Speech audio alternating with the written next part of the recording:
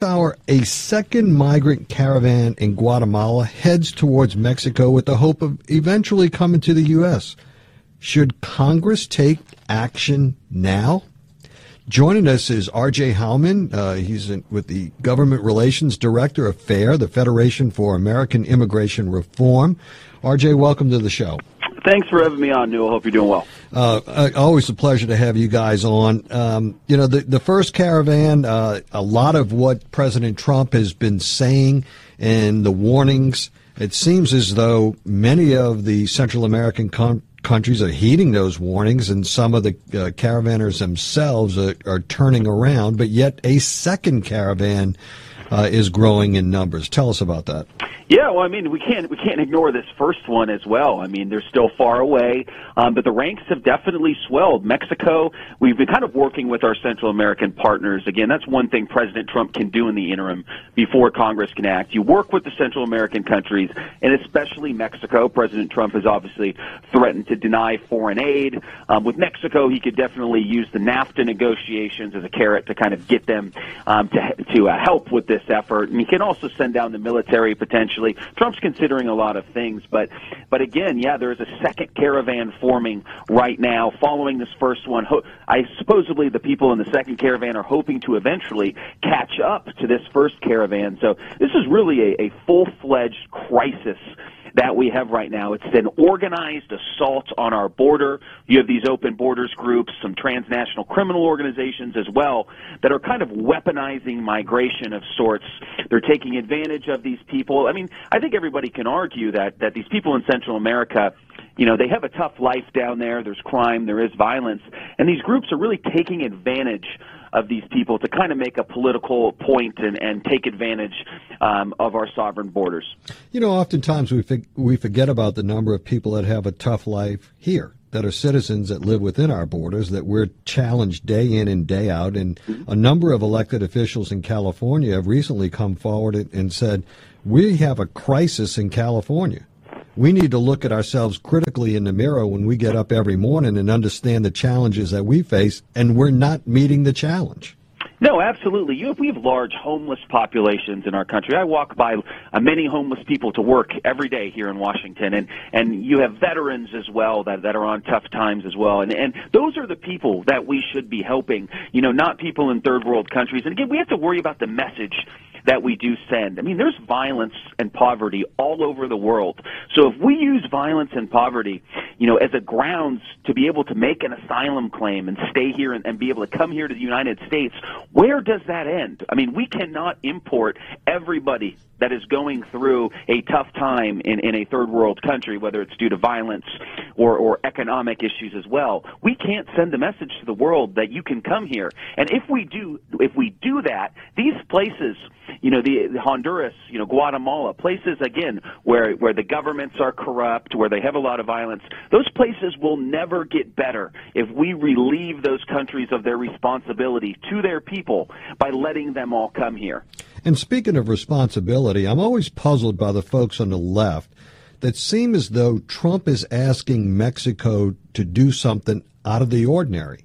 All he's asking them to do is to enforce their own immigration laws. Yeah, no, I think Mexico is kind of seeing what we go through here in our country. Again, if you look at those videos of the people storming the border between Guatemala and Mexico, and then Mexico's put in that situation as well, is you know, how do we stop these people? You know, do we send in our military? Do we allow them to claim asylum? Again, Mexico's getting a taste of their own medicine somewhat after not being a partner with the United States when we've been begging them for years to help address the migration crisis. It's just an interesting situation that we have down the border. You know, for years, I think if you look back, going back to maybe 2000, when border numbers were spiking really high at the beginning of the Bush administration, you had primarily young, working-age Mexican males were the primary illegal immigrants.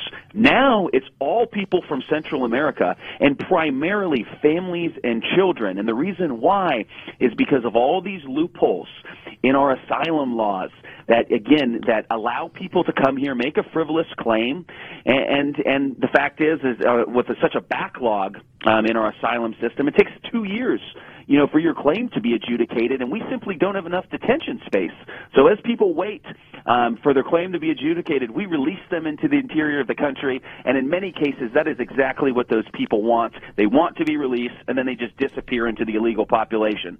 So until Congress gets smart, changes the laws, these things are going to keep happening. A border wall can't solve our current crisis. You can have a wall from sea to shining sea, a mile in the air, but the fact is all these people just will come to a port of entry and claim asylum. We got to get smart. We got to change the laws. Congress should come back from the campaign trail and take care of this crisis. RJ, I want to talk about that process when we return. Can you stay with us through the break? Absolutely. We'll be right back. We're talking to RJ Hauman with FAIR, Federation for American Immigration Reform. We're back and we're talking to RJ Hauman, Government Relations Director for FAIR, Federation for American Immigration Reform. And RJ, one of the things that I wanted to talk about is that the Trump administration has encouraged people to go to the port of entry to seek asylum and to go through this process. That's a completely different issue and totally separate from those that are swimming across the Rio Grande to get into the border states. But what, puzzles me all the time is the criticism at the administration, and they're talking about metering, which is limiting the number of asylum seekers it processes each day. But at the same time, they criticize them for not collecting adequate info on families for purposes of reunification. They have to vet these people for Homeland Security purposes, and they have to just do generalized vetting of these folks as well in order to figure out who they are, why they are, and what they are. Yeah, the administration can do just some minor things, some tweaks, but they have to operate within existing law and the existing framework. They can't, again, just stop accepting these asylum applications. So again, yeah, they're trying to slow things down. That's one way they can kind of have some type of deterrent. But kind of the process, goes like this, is these people, they come to a port of entry or they get apprehended and they do what they claim it's called credible fear. So it's basically the magic words that these people are coached up to say by a lot of these left-wing lawyers and criminal groups down in Central America and in Mexico. You say, hey, I have credible fear of returning to my homeland. And there's several things that are basis for a credible fear claim. It's, political oppression as being a part of a social group, and some other things that are more political in nature. And again, a lot of these people, again, they know how to game the system. They in many cases lie, make a frivolous claim, and they get past that initial credible fear interview. So you do an interview right kind of down at the border, and if claim is found to be credible, which in many cases it is, then you have the basis for a legitimate asylum claim before an immigration judge. And now our asylum backlog is insane. I believe it's over 270,000 pending cases before USCIS and another 250,000 pending before the EOIR, which are our immigration courts. So these people, it'll take years for their claims to be adjudicated. And then because we don't have enough detention space, because Congress doesn't adequately fund detention beds, these people just get released into the interior of the country. And again, a lot of them know that their claim is frivolous, so they have no intention of showing up in court to have that claim heard. They just disappear into the interior of the country. The administration needs the standards to be tightened. They need to close these loopholes and notably elevate the standard of proof for these initial credible fear interviews. However, that just takes an act of Congress. And again, the administration is calling on Congress to close these loopholes, as are we, because I'll tell you what, these people down in Central America, they know how to exploit our laws. They know our laws better than Congress, it feels like. Before 2013, only one of every 100 arriving aliens claimed credible fear. Now it's one of every 10.